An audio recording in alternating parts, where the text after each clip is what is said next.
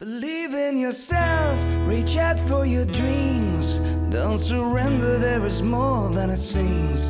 Hold on and fight, follow your heart.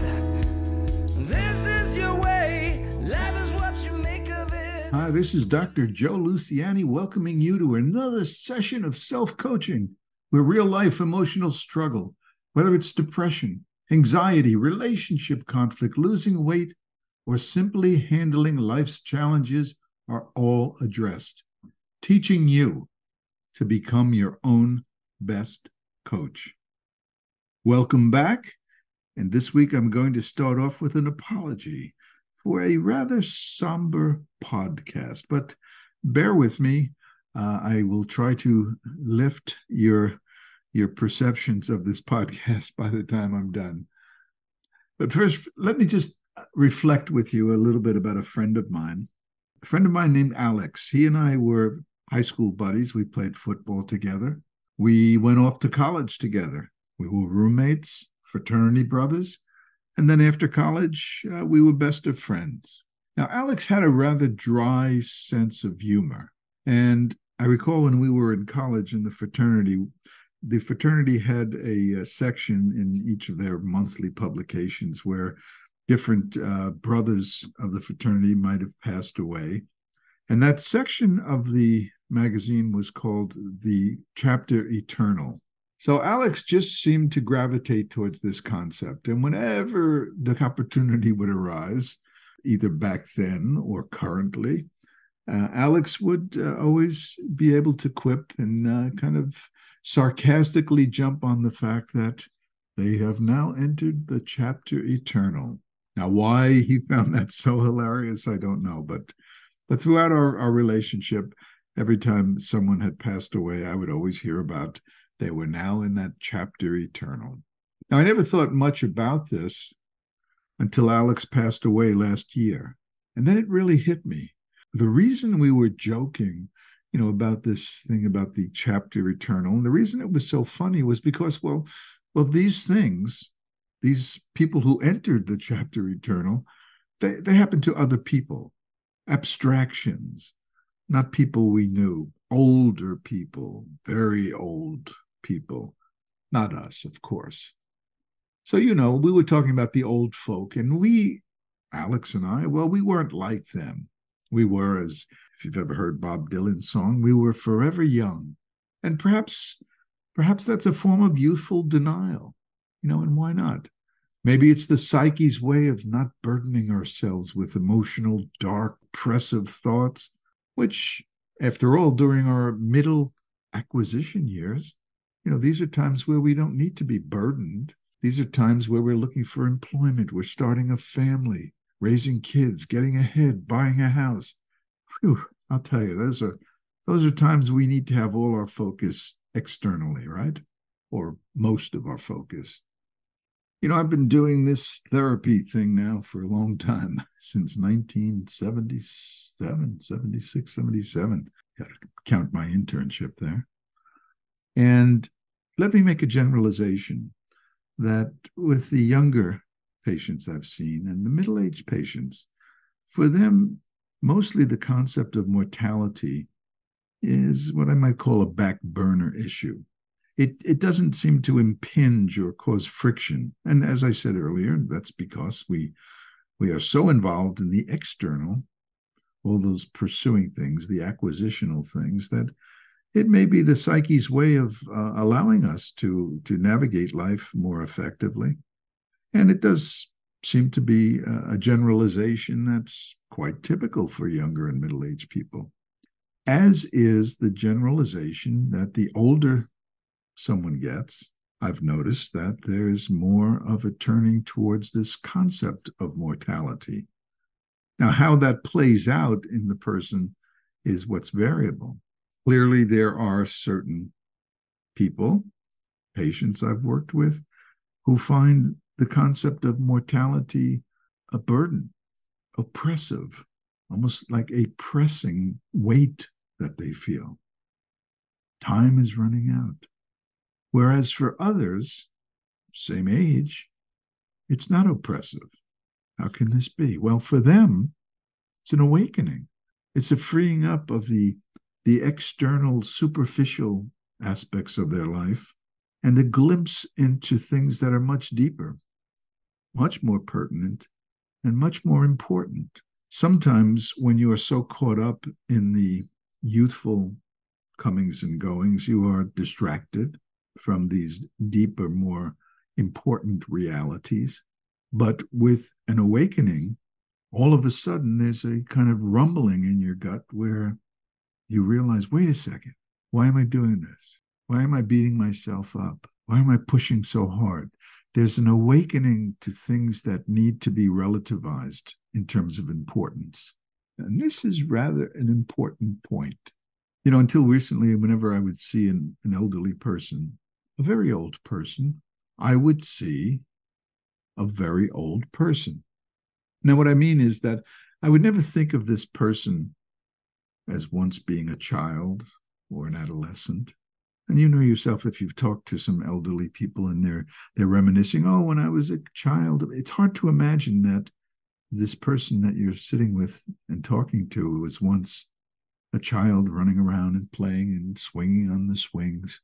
And yet, to that very old person, they typically have a hard time looking in the mirror and not seeing the face of that youngster any longer. It's as if something in us feels we weren't meant to get old. We weren't meant to change. You know, there's something in us that just says, wait a second, this isn't supposed to happen to me. And you're kind of shocked by it. You know, sometimes it catches up to you slowly. And, you know, we have a denial where we try to hit the gym more, get some Botox, or, you know, we're trying desperately to slow things down. But typically it's a shock. Wait a second, I'm not supposed to look this way. My hair shouldn't be turning gray and all that kind of stuff. But inevitably, of course, we must grapple with the life that we have in totality. And we do reach a point where it becomes impossible to hold back the tide of aging. Now, can't hold on to that illusion any longer. That's the point which I feel is the critical point. Because once you realize you can't delude yourself anymore by putting your mortality, your aging, on the back burner, that's where you come to grips with a critical life decision. Do I try to regress and cling to what inevitably will be lost, which to me seems like a fool's errand? Or do I evolve, awaken to something deeper? Is that possible? I think so.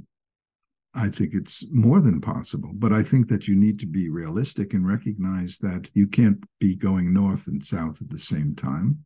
If you're trying to cling to youth, if you're trying to cling inexorably to youth, then of course, going forward to an awakening isn't going to happen, or at least it's going to be impeded because, as I say, one foot going north, the other south. What happens? We become frozen. This is where it is critically important to look at our own evolution through the life changes that we face as part of a natural progression where every part of our lives, every decade of our lives has something to offer, something different. When you were a young whippersnapper, when you were a young teen, I'm sure you made a lot of decisions that you've looked back now and say, oh God, why did I do that?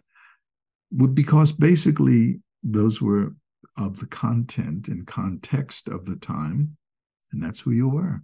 You evolved. Then you reached your maturity at some point, and you started to handle life differently than you did in your 20s and your teens. And then if you were lucky, maybe you reached psychological maturity and you started to settle down. You started to realize things a bit more substantially than the superficiality of the preceding decades. And going forward, why can't that happen as you grow older and, God willing, very old? It can happen because the press of mortality is a teacher. And when the pupil is ready, the teacher appears. It's an important adage.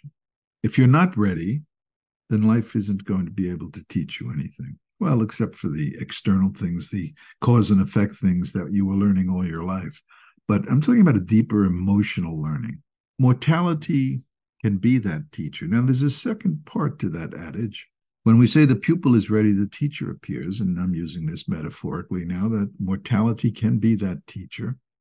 But when we are receptive, when we awaken to the instructive value of our natural psychic evolution, psychic in the psyche sense, not in the metaphysical sense. So the second part of the adage is that when the pupil is really ready, the teacher disappears. That's where you have incorporated the lessons, the true lessons that life has to offer. Now, let me make this point a little bit clearer. And staying with the somber nature of this podcast, I'm sure most of us, if not all of us, have been to a cemetery at one point in our lives. And did you ever notice, usually when you look at a tombstone, on one side is the birth date, and there's a dash, and then there's the end date. And, we can reflect on, oh, that was a wonderful life, a long life, and they were born. But the most important detail on the tombstone isn't the birth date or the end date. The single most important point on that tombstone is the dash. Now, the dash represents everything that happened between the birth date and the end date. Those were the dash years. So you're listening to this podcast now. Whether you are young or whether you are old, you are still in your dash years, or you wouldn't be listening to this podcast. So if you're in your dash years, then you must ask a very important question. Why am I waiting? Why am I waiting to be happy? Now, we can't deny that there are circumstantial demands. And what I'm talking about is, what are we doing with our discretionary time? What about your mental health? What about the day-to-day choices that you make? We call that self-care. You're in your dash years. Are you concerned that you are squandering those dash moments? You should be. You should be. Because we're all allocated so much time, so many dash experiences. And what happens? We tend to become rather careless. We squander a lot of the very valuable dash moments that we have. We live through our computers, our smartphones, our TV, and other distractions, not to mention drugs and alcohol. We're living as if we have forever. And we're not taking the full responsibility to really root ourselves into the earth and ask ourselves, what do I need? What should my life be all about right now? And even if you get a wake-up call, a health scare, a pandemic, or simply realizing that you're getting older, we do tend to just bounce back to that denial. We cling to the habits that we've established. And we tell ourselves, mostly indirectly, that tomorrow's going to be time enough to connect rather than disconnect to life. Yeah, we'll get to it. After all, according to the illusion, we have forever to live those dash years. Everything else is an abstraction. We have forever. And it's, like I said, maybe it's healthy to have that type of denial. I don't know. I do think that I'm speaking from an advanced age, I beg your pardon, but nevertheless, it has awakened me to an understanding and a realization of the quality rather than the quantity of experiences of my life. Those things that really matter seem to be front and center, and the other things that only 10 years ago, 15 years ago were dominant have now receded. And I ask, gee, what did I ever see in that? Why did I ever push so hard? Why did I sacrifice so many hours and so much time? Well, okay, those were important times, and I did important things.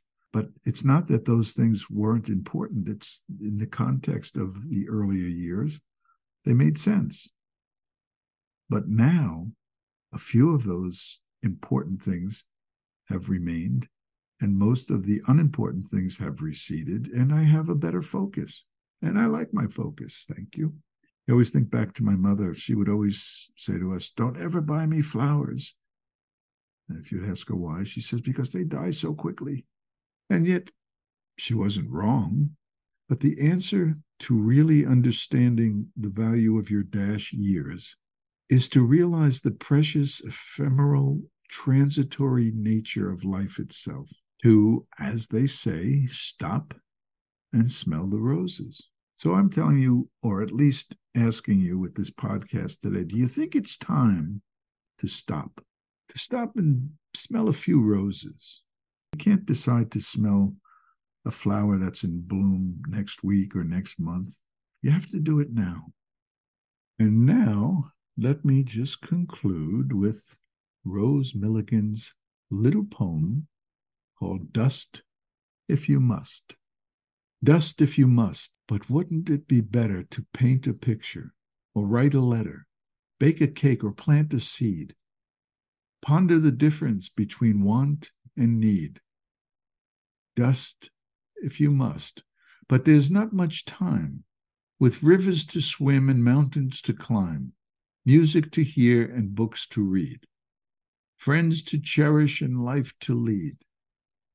Dust if you must, but the world's out there, with the sun in your eyes and the wind in your hair, a flutter of snow, a shower of rain. This day will not come again. Dust if you must, but bear in mind, old age will come, and it's not kind. And when you go, and go you must, you yourself will make more dust. Talk about somber. Okay. It's still a wonderful, wonderful awakening. If you're going to squander, then keep in mind the reality and let that reality propel you to realizing your dash years. So before signing off today, I'd like to tell you that today's podcast was brought to you by my book, Unlearning Anxiety and Depression, the 4-step self-coaching program to reclaim your life. So you can learn more about me and my books at selfcoaching.net. And until next time, remember that being victimized by emotional struggle, it's not an option. By definition, victims are powerless, and you're not powerless. So remember, everything's hard until you make it simple. So join me every week. And how about we make it simple together? Believe in yourself, reach out for your dreams. Don't surrender, there is more than it seems. Hold